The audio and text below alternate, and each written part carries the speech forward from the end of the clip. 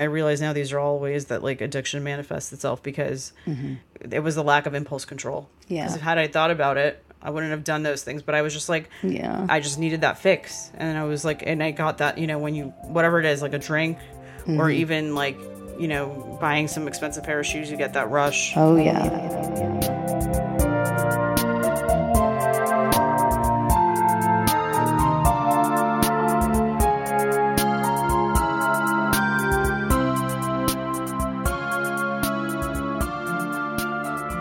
Hi guys, this is Al from Al Anonymous, the podcast you're listening to. Today I'm talking to my friend Susie Katz, and we'll be discussing sobriety, recovery, alcohol, love, relationships, all the good stuff. So enjoy. And here is your weekly reminder to pretty please subscribe to my Patreon or rate and review this podcast, Al Anonymous, on iTunes or wherever you get your podcast. Enjoy this episode with Susie.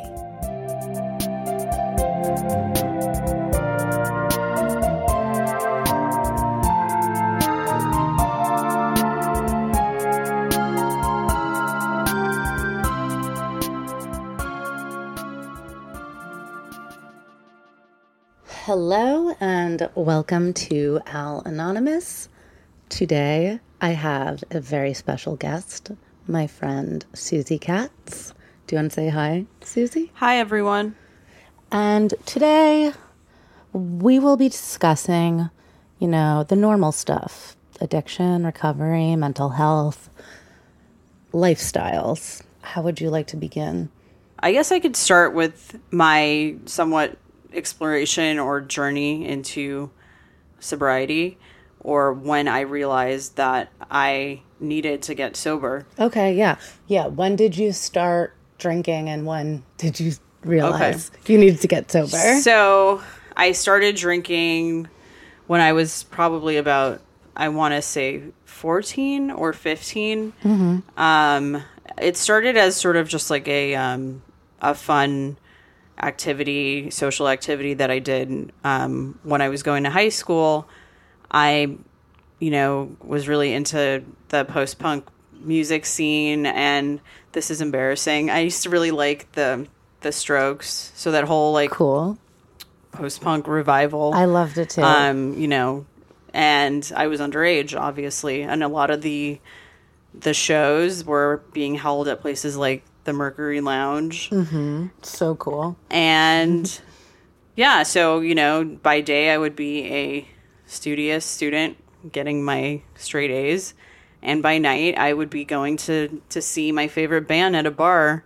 And, you know, I lived this double life for like a while because I started making friends in the bar scene, and they were a lot older than me. Yeah. Did you have a fake ID? I did have a fake ID. Of course, duh, that was a dumb question.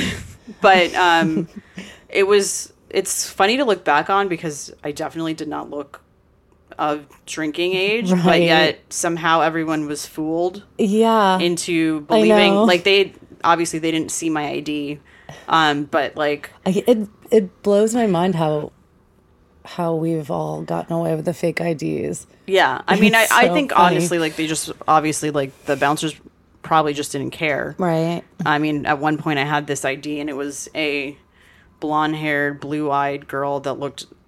I mean, I had bleached hair at the time, but it was like very obviously bleached, and I looked nothing like this girl. And yet it worked to get into all these places because, like, I don't think they really cared. But I guess everyone kind of just looks alike in those little photos anyway. Do they though? But do they really inspect the picture? You know, I don't know if they did. I feel like there was definitely some times where they looked at the ID, looked at me, and were like, whatever, this person's right. white, and that person's white, and it's fine. Exactly. But it was weird because I became friends with all these people that were a lot older than me, and some of them knew how old I really was, and some of them didn't. And depending on, you know, where they were in my hierarchy of friendship, I did not tell some people how old I was, and I let them believe it for, you know, 1, 2, 3 years, and you know, and it was. And I remember at one point even being found out, like, by some guy that I was, like, hanging out with, and he was just like, wait, you're only like 17? And I think he was probably like, I don't know, 20 or 21. Because back then you had to be 18 to be on MySpace. Oh, really? Okay. I remember setting mine to 18 because you weren't allowed to set it to your real age. But that was maybe okay. I'm I don't revealing remember too much that, about but my maybe. age. But anyway, so yeah, and then he never spoke to me again. But so I started drinking to sort of keep up with my friends, and then At the shows, and then it was just sort of a social lubricant because I definitely had, anxiety about just hanging out with people that were a lot older than me. Even though looking back, they were losers hanging out with a teenager, right? Yeah, and so and it was always about getting blackout drunk. Like we'd actually drink to the point of blackout drunk because then we'd have a funny story to talk about the next day. It's like, oh, remember when, we went to that club and there were times where I was so drunk where I actually showed someone my Metro card because I was so drunk that I didn't realize that I wasn't showing them my ID. And, and then it was just something that everyone laughed about. And now I'm horrified. That's still pretty funny. I feel like, one time I pulled out a condom instead of my ID one time at a grocery store instead of my debit card. And I was just like, wait, what? But that was just a ditzy thing that happened. And I can't believe I had a condom in my wallet at the time. That's disgusting. That's so unlike me. Anyway. Yeah. So and the funny stories. Oh my God, she was so drunk that right. And then I don't know. I mean, so it was always this line of loosening your inhibitions and then versus just being a sloppy blackout drunk where guys would take advantage of you. And then, there was incidents where this went on for years, right? Because it wasn't just in high school. Once I started down that road, even though I was still functioning and I still, graduated from high school, went on to college, I still spent, I would say 85% of my life drinking because that was what we did for fun. Yeah. And then, we would do the rounds. We would go to 2A. Oh, I heard, so-and-so stroke is going to be there. And then we would go to 7B because the White Stripes were hanging out there. And then we would go to Manitoba's because, some other person was spotted there. And sometimes we would hang out with them at the same table and sometimes we would not. But it was a whole East Village, and it was it was a social scene. But it's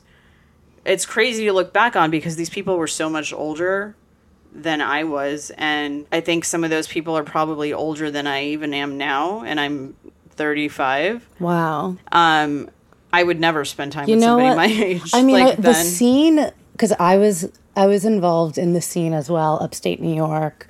So I was seeing a show 3 times a week, pretty much. And there are a lot of old dudes in the scene. Yes, I think a lot of them have died off at this point. Yeah, honestly. But I remember. I also lied about my age.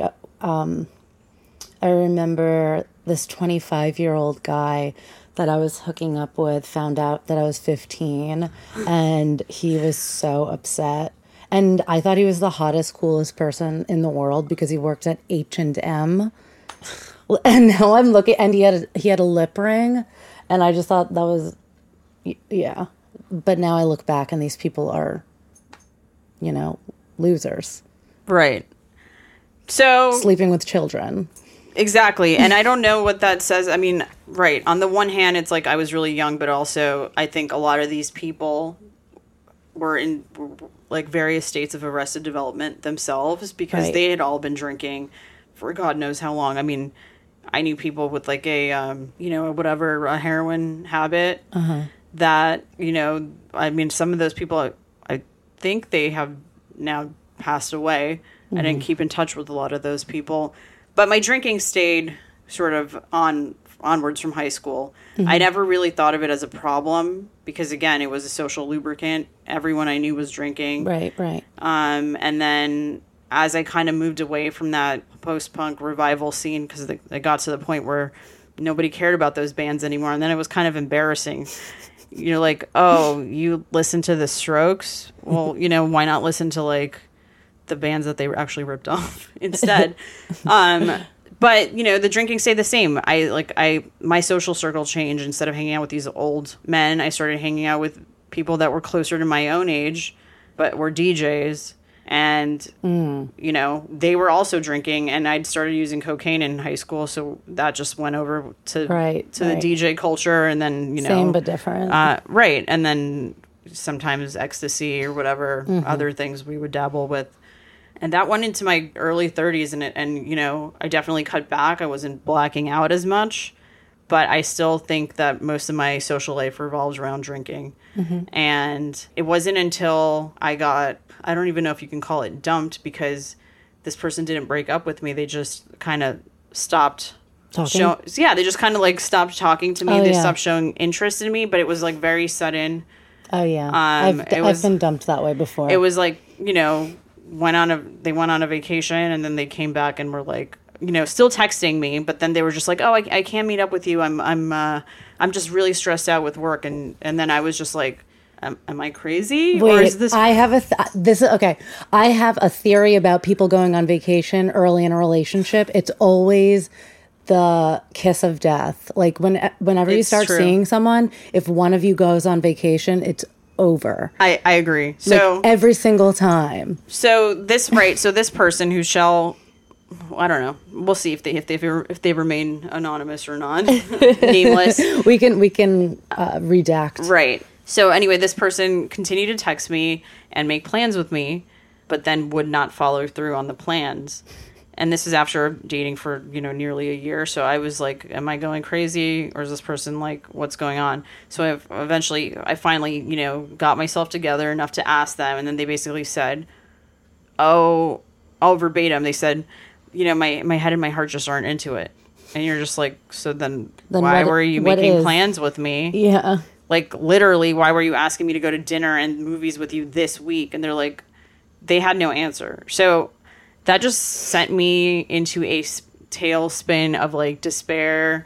I mean, I didn't know at the time, but now looking back on it, like, this person was not good for me, but also this person gaslit me in a sense. And absolutely, because I spent so much of my formative years and my adult years drinking, I never really learned how to cope with these feelings of rejection. I was never really dumped. I mean, other people had, kind of like lost interest, but it was mutual. Right. But so I had no coping skills for this. And it sent me into a tailspin, basically, where I was like crawling around my apartment and calling my friends, crying hysterically, and oh, we're going to get back together. I showed up tried at this person's work and was like, we could make it work. I'm sorry. And this person literally ran away from me, and I ran after them. Everyone has been there. It's fine. It's so hard to think about. I'm just having flashbacks of the crazy shit that I've done to like try to win people back. I mean, I literally ran down the street after this person, and they ran away from me. Yeah, no, like I've never had someone run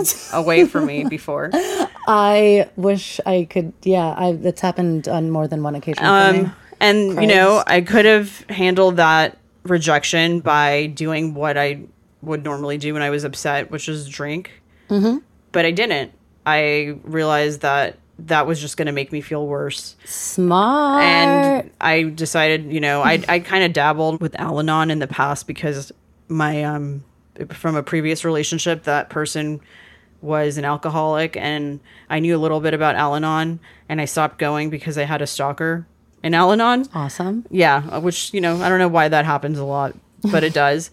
To me, at least. It's a weird program, the whole program. Right. It attracts like different types of personalities for sure. Yeah. And but I just was like committed to staying sober this time, and I realized that drinking was not going to be the solve that was going to make me feel better. Yeah, it would be the opposite, actually. Right. And I just never picked up after that. I just like tried to stay sober. I had a lot of friends. I mean, the Rolling Stones say like all my friends are junkies in one of their songs, and all my friends are junkies or they're in recovery. So I just kind of leaned on my friends in recovery. Oh, that's really nice. And I have that support. And now looking back on it several years later, I'm thankful, because had I drank, I probably would have ended up sleeping with somebody that I didn't like, and I wouldn't feel any better about the breakup or whatever you want to call it.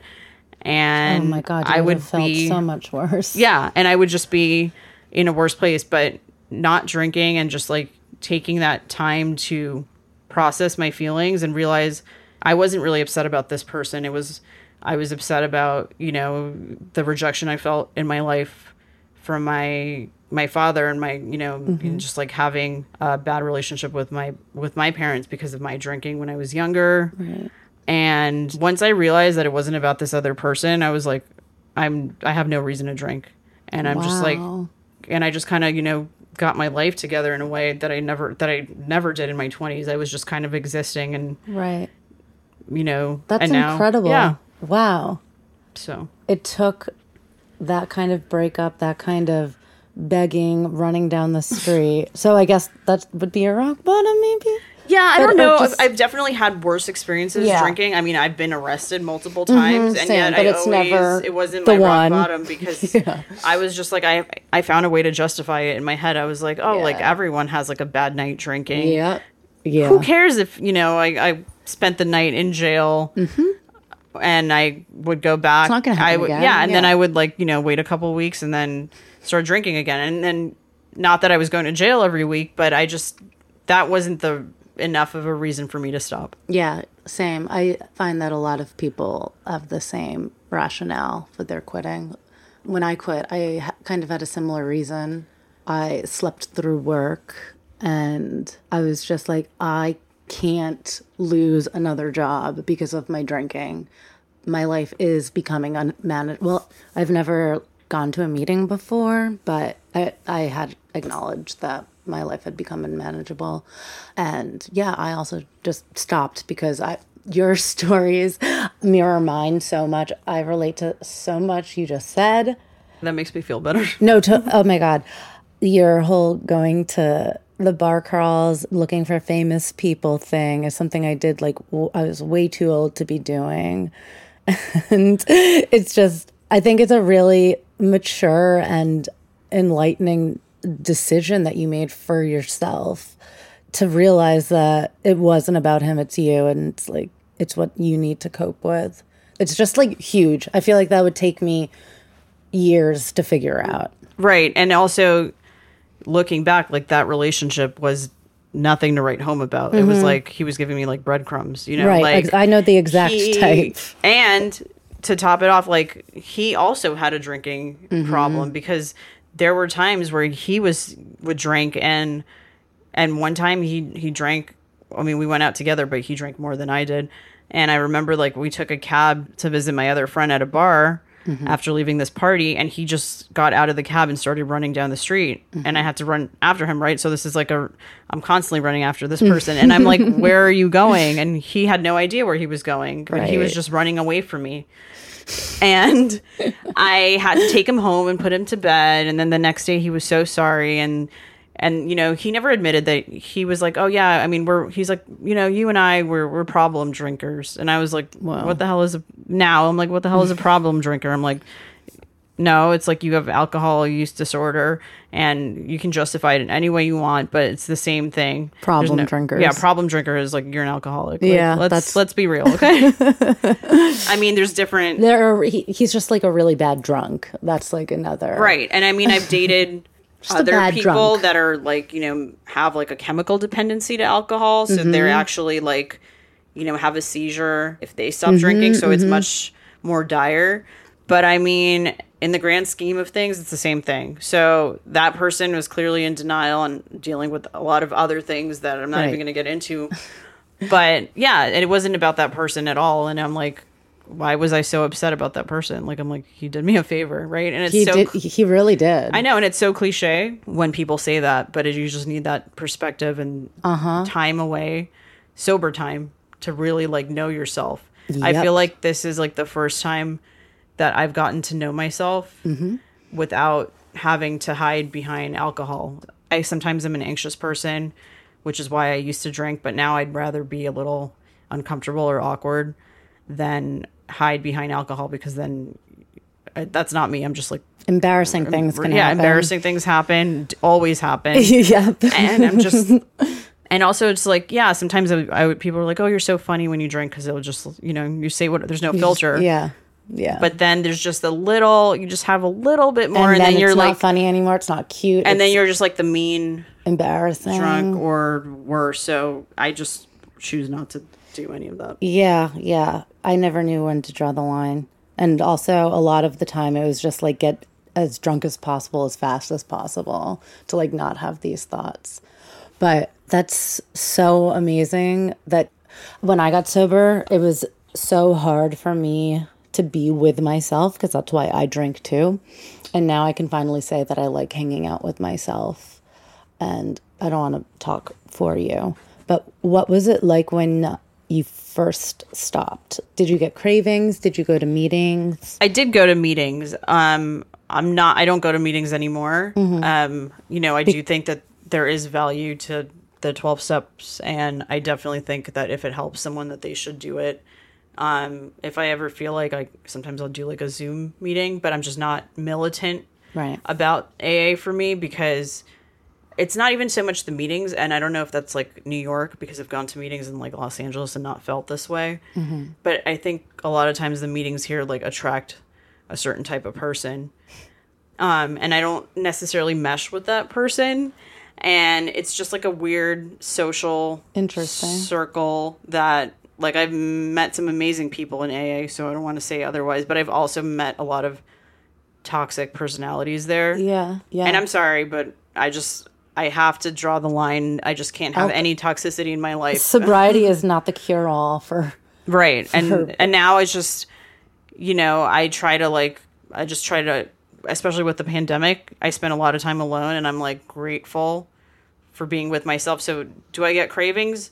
No, because I never really had a chemical dependency on the alcohol. If I was in a social setting, would I get cravings? Yeah. When I first stopped and would go to bars before everything closed with friends and people were drinking, I would definitely have a craving, because, everybody else was just like happy and laughing. And I was like, I felt like I couldn't get to that place without alcohol. You kind of can't. Yeah, right? You kind of can't. I mean, yeah, if you're thinking... to a point, but then it gets to a point where they get super drunk, and it's like, this isn't funny. This is kind of sad to watch, Right, and also just, I guess annoying. That's just my personality. It's like, it's easier for me to get depressed than it is for me to get happy, if that makes sense. Like, I have to work twice as hard to get happy. That makes total sense. I've never heard anyone put it that way, but yeah. Yeah, so, because I'm just sort of like an empathetic person, and it's good and bad, because I feel like other people's you would feel pain and negative emotions, like I feel them.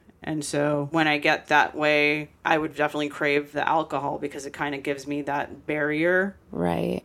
You would feel bad, like, for your friends who were drinking and just getting drunk. Oh, not even my friends, just like people, anyone. Like, I can just feel other people's pain. Wow. So that's not a great trait to have in New York City. It's a nice one. I wish I had that. It's very hard for me to step outside of myself. I'm working really hard on it. And I'm trying to be a better listener, but I feel like I'm just like interrupting you. And this is something that I've been working on, being more empathetic. Do you have any tips on? Oh, no, I don't think you're interrupting me. If anything, I think you're just trying to understand what I'm saying.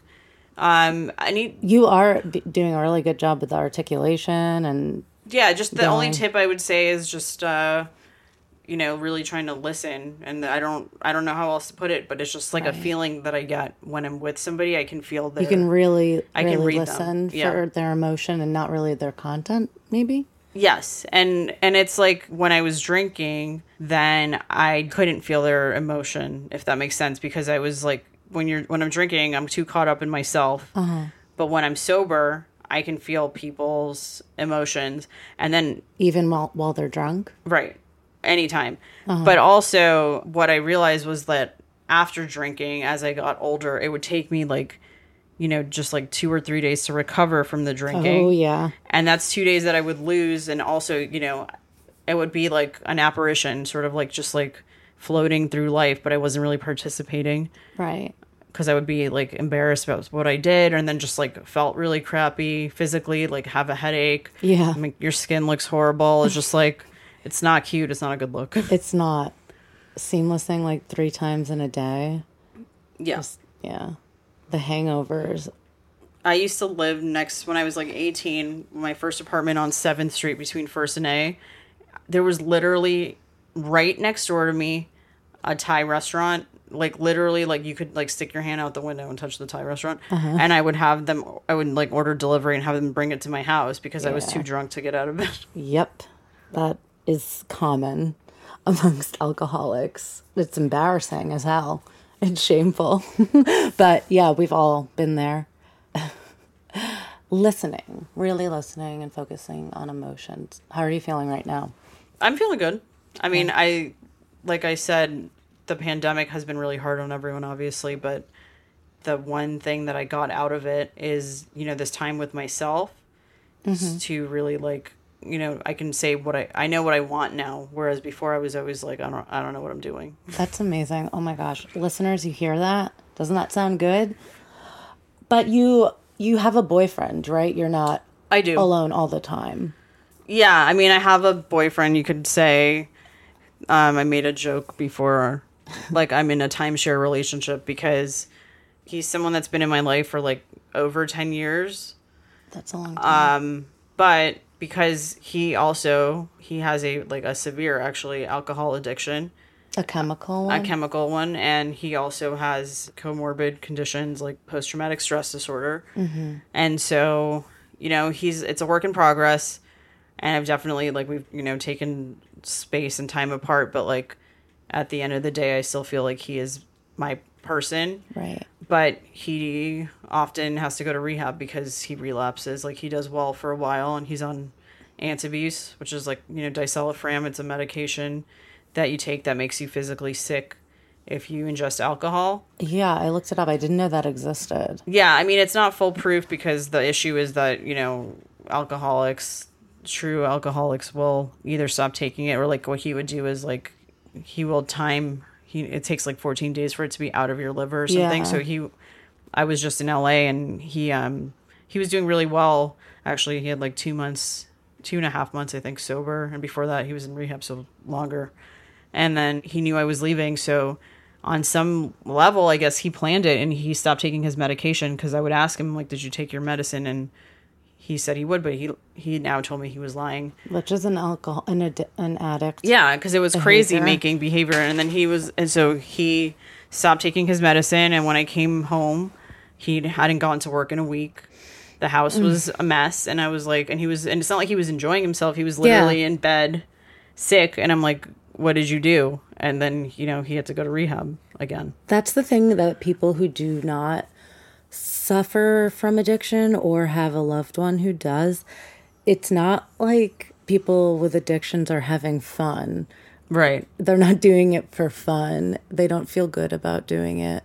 Yeah. It's like a self-hatred amplified. Like he even said it was like insanity because, now that he's had some time to think about it in rehab, I was like, what were you planning on doing while I was gone? And he was like, well, I just figured I'd have like 2 days off, so I was going to drink for 2 days, and then I was going to get it together and go to work. And I'm like, but that when you have that first drink, you can't stop, and there's never like, you're never just going to have one. And he's been, in and out of rehab for a very long time, and he's been in the rooms. He knows all of it, and yet some part of him, like, he's still, his brain still makes those decisions. Relapse is so normal. It's part of recovery. Recovery is forever. Have you relapsed before? I haven't this time. I think in the past, there were periods where I would just stop drinking.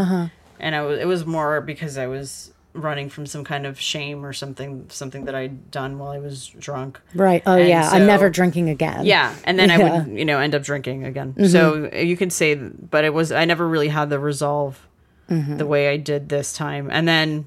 Yeah, when it sticks, Well, and I actually had another traumatic experience, like much worse than that one. So basically, I wrote about this before. After that breakup, I became friends with a girl named Catherine that was like, I knew sort of like, we were acquainted, but we weren't very close through mutual friends. And then she kind of became like a very close friend of mine that I would spend a lot of time with. And she was also in recovery. And, I mean, it was nice to have someone else that like could really understand, you know, what it was like to not drink. And, and then like we obviously like connected on a lot of other levels. So I felt like she was like a little sister to me. But she ended up overdosing and she passed away. I'm so sorry to hear that. Thank you. So it is so common. Yeah. And so that was another, you know, that was a chance, or that was a chance for me to, that was like a great excuse for me to like be like, well, you know, my friend died, I can drink now, but I chose to stick to my guns and not drink. So good for you. And didn't it feel so much better to get through it? Yeah. So it will be 2 years on the 6th that my brother overdosed and died. And back then in 2019, I had 3 months of sobriety and I had the choice. I had the same exact choice you had. And I am so grateful I chose sobriety, because if I hadn't, it just would have been so much worse. Too. Oh, thank you. It just sucks that so many people have these stories and they just keep happening, and I don't even know what the answer is anymore. I've worked with harm reduction. It's just so sad. It was so hard. Like, I mean, to say it was traumatizing is like, you know, really not. You just doesn't even come close to like what I experienced. But basically, I went to dinner with her. I think of like August, almost 2 years ago. She invited me to dinner, and I noticed something was off as soon as I, you know, went to dinner, because she was slurring, and so I knew that she had already relapsed. And then she was like, "Oh, please don't judge me. Like, I just wanted to drink, like everyone else." And I'm just like, "What do I do? I'll talk to her when she sobers up." And so we went to her house, because she like, the restaurant was right below her house, and we went upstairs and her mom was there. Wow. And her mom was like sitting and reading a book. Her mom's like elderly and has dementia. And I didn't know any of this at the time. And then she's like, "Oh, like, you know, pick a movie, I'll be right back." And so I went into her bedroom and I was like trying to watch a movie in her room, and she didn't come back out. And I'm like, what is she doing? It's been a while. So I went out and I'm like, you know, where's Catherine? Like, it's been, and her mom's like, "Oh, I don't know, she's in the bathroom." And so I knocked on the door, she didn't answer, and then had to knock the door in basically, and with my shoulder, and then she was there. She was like late. She was like sprawled out on the floor, completely blue. Had to call an ambulance, and they revived her. Wow, which was crazy, right? And that's amazing. I had two of my friends come and meet me, and we went in an ambulance with her to the hospital. And then afterwards, we went to eat at Veselka. And, you know, I remember... business as usual. Yeah, and I remember, like, the text, because she, like, sent me a text the next day, and she said, like, "God put you into my life to save me." And then, you know, but then she died 2 months later. That's heartbreaking. Oh, that's so sad. I'm sorry. Everyone should always carry Narcan. That's something that I've learned from my loss, because you can save someone's life. That's a thing. Since the death of my brother, I've been trying to figure out how to make things better, or what would make things better, and I'm still at a loss. I still don't know, because people are always going to have bad things happen to them, and they're always going to want to deal with it with things that are so readily available, like alcohol or drugs. And, you know, they are things that make you feel good. Right. And, yeah, I don't know. I don't know what it's like to not be an alcoholic. Like, I can't what is the point of having just one drink? Like, what is the point of that? I don't know. I mean, I can imagine, because sometimes when I've been to dinner with people, I've had or like with my boyfriend, since he doesn't drink, I try to he'll get like an O'Doul's, like a non-alcoholic beer. Yeah. But I'm just not, it's not clear to me as to like, he's like, oh, I just like the taste. I'm like, do you? My person, he started drinking so many seltzers just because he likes the holding the can as if it were like a beer. So it's like, right, it's like some, it's like like a fixation of some like kind. it's like a vape or something, Right. in lieu of smoking cigarettes. Which is something that a lot of people in recovery do. They pick smoke up a lot of cigarettes.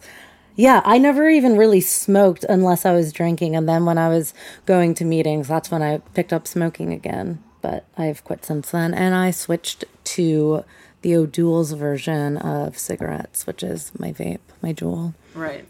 Which I'm trying to get off of too. But it's really difficult during a pandemic when I get very little physical activity, and I'm trying not to like eat myself into obesity basically, but that's another conversation. So what makes, sorry for that tangent. No so you've dated people with alcoholism before, and your current boyfriend has. Yeah. I know he's your person, and I know sobriety, I'm sure, helps you like get through it and help him. But what is different? What gets you through these relapses? And well, I think so they're all sort of interrelated, right? Like if I didn't have the relationship I had with my parents, which was like, my father was like, this is like very Freudian, but like my father was very distant and cold. Yeah. And then he's also passed away since. And thank you. And, maybe then I wouldn't have picked up drinking when I did, and like try to be more social. And maybe I wouldn't have dated other people that were alcoholics because they reminded me of my father. He wasn't necessarily an alcoholic, but he had other addictions, like he had a gambling addiction, and they're all pretty much the same. So would I still probably end up dating people like that if I didn't have these issues? Maybe not. It's not that I date the person I'm dating now because of that. I'm dating him in spite of it at this point. Right. Because now, we have other things in common, obviously. But the way that I get through it now versus before is that before it was a huge crisis every time he would relapse, and that would be like me hysterical, like, what do I do? How am I going to get through this? I had to go to Al-Anon and like cry on other people's shoulder. And then maybe have a drink. But now I realize that, he's part of my life, but he's not my whole life. And if he has a relapse, then, I can be there for him, but I don't enable him. But that's different than, I don't believe in just being like completely shutting him out. Like people are like, oh, why do you still talk to him? Right. He's done the whole thing where he's, I've kicked him out and he's had to live in a shelter before.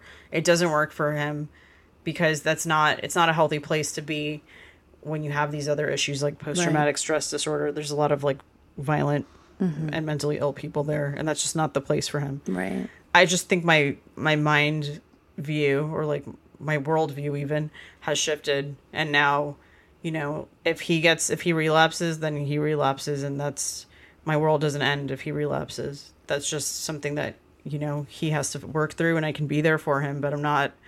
Before, it's like if he relapses, I'm like, I'd be on the floor. That's it. I can't do work. I'm not going to shower that day. I'm not going to eat. My dog is going to be neglected. I'm not going to walk him. But now it's just, I have to keep moving forward. And if, hopefully I hope that he can get it together. And if he can't, then that's a conversation that I'll have to have with him down the road. But it doesn't end my life. That is such a mature and enlightening stance to have on that. Just to recognize that he's not your whole world, but he is part of it right now. Right. It took me a really long time to figure out that's how relationships work. That's how normal relationships work. It's like two different people, It's good that you don't lean. That he doesn't prop you up, you don't prop him up. I think that's really cool, and that's a really smart position to be in that you put yourself in. And you probably wouldn't have been able to do that while still using and drinking. No, right? I definitely wouldn't have. I just, I remember like years ago, like because we'd broken up, right? So I dated this other person, and then that was a disaster. But in the past, when I remember, like, on a birthday, I had a really horrible birthday, and then he, like, relapsed or, like, was, like, drinking. And I was like, He ruined your birthday? He ruined my birthday. And I was like, The worst. I'm going to show him. So what did I do? I went downstairs and ended up getting, like, a bunch of shots with a stranger. And then, Yep. you know, and then nothing happened, fortunately. Like, but it's not like I felt better. Right. In the morning, I felt worse. And then I was just also, like, confused because I was like, did something happen with this? Scary. And the stranger was just some, like, random old man that, like, I had zero interest in. But, you know, he was just someone to listen to me blabber on about how my boyfriend was an asshole. Right. Was it at Forlini's? It was at Berlini's. I think Yeah. it was, like, I some, just like, had, Italian, like, some old Italian man. I had the full picture of that happening in my head. I watched it just now. Just, can we agree that your life gets so much better once you quit drinking? It does. And I mean, Like in every single there was definitely way? some dark days this past year with COVID. Right. And just, like, my social circles really shrunk. You know, I don't really, sometimes there will be days where the only other, not even person, my dog will be the only He's a person. person I talk to. And there was definitely days where I'd be depressed about that. But I just have to remember that if I was drinking, I would be so much more depressed and also physically ill. And then just also, like, There's nowhere to go. And 40 is approaching. Like, I need to start taking care of my face now because you ever see what, like, those older Dude, that drunks look like? That in itself is just like a huge number one, like a really great reason to quit. If you care about aging, that is, it ages you so fast. Just living I like mean, that lifestyle. It's strange because, like, my boyfriend... I didn't mean you just now. I think you look great. But my boyfriend, though, like, looks... You can't even tell. Like, when he sobers up, like, he just, like, looks much younger than he is. And I'm always like, I don't understand. But, you know, he has, like, some freak genes. And I just know that that's not me. And if I drink, then I just, like, my face is dry. And then I don't really eat. And so it's just, like, you know, it's one thing after the other. Yeah. When it's time, it's time. Yeah, it's like way past the expiration point of, like, I should have, like, quit when all my other friends quit. You know, they've got, like, much more sober time than me. That is another thing. So when you quit, it's so nice to find other people who are in recovery because almost pretty much all of my friends are alcoholics. Some who acknowledge it, some who don't, some who are trying, some who are in recovery. But it's really hard to find other people who don't drink and who understand the process of recovery. And they kind of just stand out to you when you see, like, when you meet a sober person, it's like, oh my God, this is amazing. I can't believe there's a cool sober person. Yeah, it's weird because it's like, you know, there's like those people where you're like, okay, this person is really lame. But then there's this whole other side and there's all these, now it's funny because I'll meet people and, like, the person that's drinking is just kind of like, eh. But then, like, the sober person, like, I see that person in, like, you know, they're in, like, vibrant, like, Technicolor and everyone else is in black and white. And I'm like, because there is, like, a whole group of, like, I mean, alcoholics in general, I don't know what it is, but maybe it's just, like, family of origin. But I just feel like there's, like, a lot of, I mean, obviously not everyone, but there's a lot of, like, people my age that are, like, interesting, who have this whole, like, inner world, or they're artists or they're writers. And I'm like, you can't, I mean, sure you can, but you can't write your truth and have something to talk about if you haven't overcome anything. And it's like, totally. How many people, so most people that are, like, that I feel like I can relate to or have, like, you know, had to give up drinking or drugging or whatever it is. And so I can relate to them more than I can relate to someone who has, like, nothing going on. I feel the same way. Though I envy those people. But it does make you more interesting and it makes you stronger and more self-reflective. Yeah, because I mean, like, it's not that I definitely have regrets for things that I did when I drank, but at the same time, I wouldn't necessarily take them away, because if I didn't have those experiences, would I be, you know, the person that I am now? Probably not. Do you like the person you are now? I do. I definitely struggled with other things besides the drinking, which I also wrote about before. It was, like, just low self-esteem. And I think, you know, addiction manifests itself in a lot of different ways. So it wasn't just my addiction to drinking or even like cocaine. Although cocaine, I just gave up one day. I just like woke up and I was like, okay, no one does cocaine anymore. So I haven't done that in like, over 10 years. But like the drinking was like, it was harder to give up. But the other thing was that I never thought about until a couple of years ago was that I had this body dysmorphia. So addiction to my looks. And it still manifests itself in different ways. I'm not saying that I'm cured, but I just have to keep it in check because I went down this path of like, oh, I'm going to go to, get a little bit of plastic surgery. And then I ended up going to Colombia with 2 of my friends and getting like, full body liposuction and all this other stuff because it was cheap. And I was like, well, they're all doing it, so I'm going to do it too. Cool. Yeah. But, but I just realized that it wasn't even about, I'm like happy with my body now, but it wasn't that my body was like horrible before. There's not that much of a difference, to be perfectly honest. Right. Like, it's not really what you look like. It's yeah, what you it was feel more, like. it was what I felt like. Exactly. So I think that my not drinking has kind of also made me accept other aspects of my personality, like, and not only my personality, right? Because I'd be like, oh, I'm so annoying, or this person, I gotta keep my mouth shut because people say I talk too much or whatever.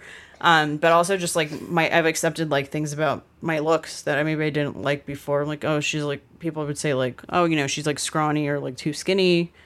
Or, I need liposuction. People need to keep their little opinions to themselves. Yeah. And but I mean, all these things like that, they're all related. They're not like you just woke up and you're like, oh, I have body dysmorphia. It's like I have it all.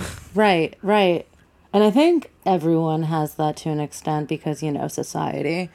Yeah. But yeah, addiction manifests in so many different ways. And then just the like lack of impulse control. Like, I mean, oh my God, I also wrote about that, but my shopping is out of control. Right. So I had a shopping issue for a long time, which is now I don't even like, I'm like, why did I buy all this? Like, I wear sweatpants every day. Yeah. But also just like when my father passed away, I got, like a sizable inheritance, but you wouldn't know that because I spent it all. Yeah. Like I have, I could have spent it on something like, I don't know, like real estate, but I spent it on like drinks and Ubers and and shopping. So I mean, these are all I realize now these are all ways that like addiction manifests itself because it was the lack of impulse control. Yeah. Because had I thought about it, I wouldn't have done those things. But I was just like, I just needed that fix, and I was like, and I got that, when you whatever it is, like a drink or even like. Buying some expensive pair of shoes, you get that rush. Oh, yeah.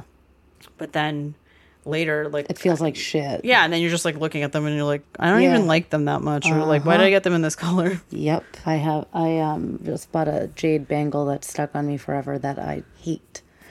Like, so much. So I went and bought a jade bangle for a lot of money. Because I was like, I just really want a jade bangle, Not that I can afford it. I just like had to have it.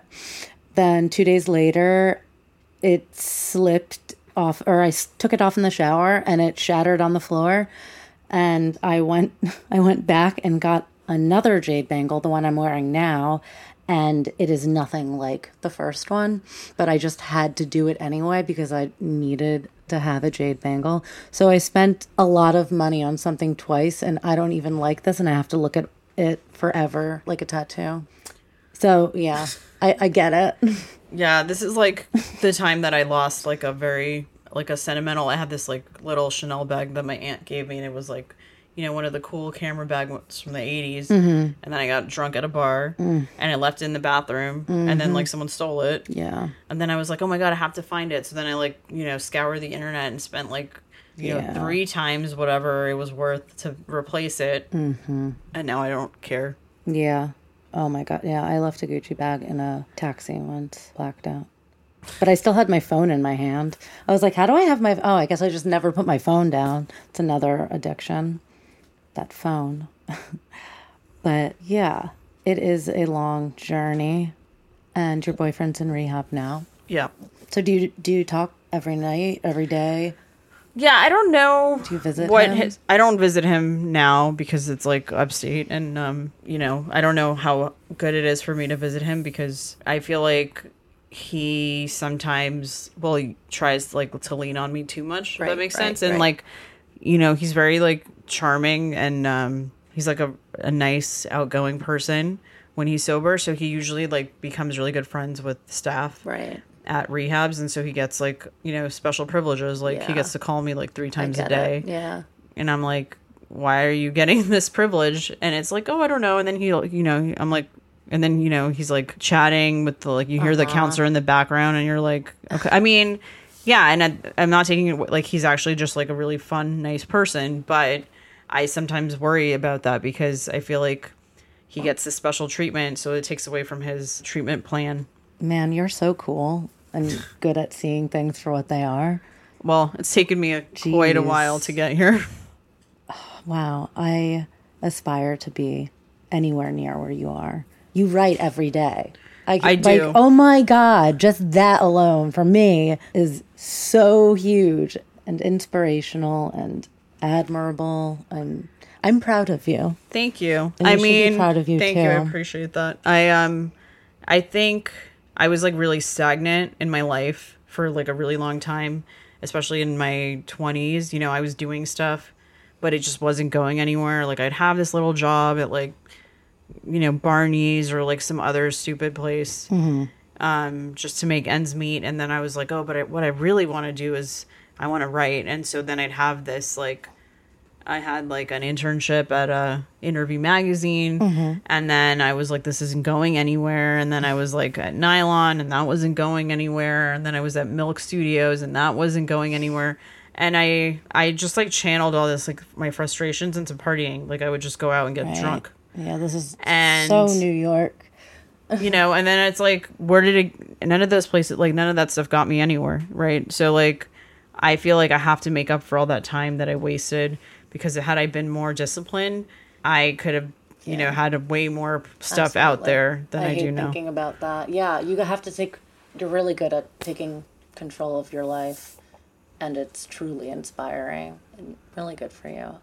Thanks. Yeah, and then, my friend, the one that passed away, actually, she was also involved with writing. So I feel like in a way, I'm not really, but I feel like I'm fulfilling something that she didn't get to do, so I'm kind of living for her. Right. Yeah, because I had like nice. She was like a really important person to me, and so. Yeah, I'm sorry. It sucks. Yeah, thanks. It sucks. My motivation to finish my book, well, amongst other things, similarly, my brother who died, he was the only one who read the whole thing that I have had so far written out loud to me, which helped with the edit so much. No one's ever done that for me before, and it was his idea to do. He's pretty much the only one of 2 people who's ever read it. And he's like, you need to finish. And anyway, sorry to make it all about me. Oh, no, you're not. But I think that's nice. That is a nice way to honor someone's memory and do something for her. That's so sad. I hate that.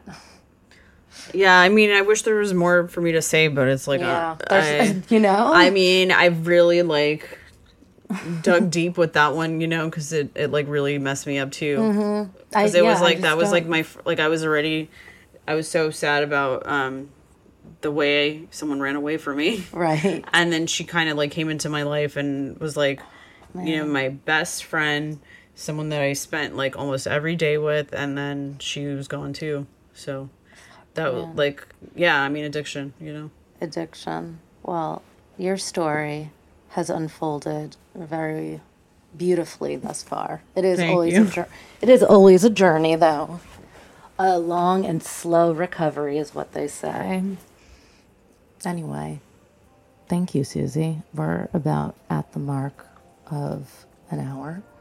Thank you. It's been a pleasure. Do you have anything you want to say before we bid our farewells?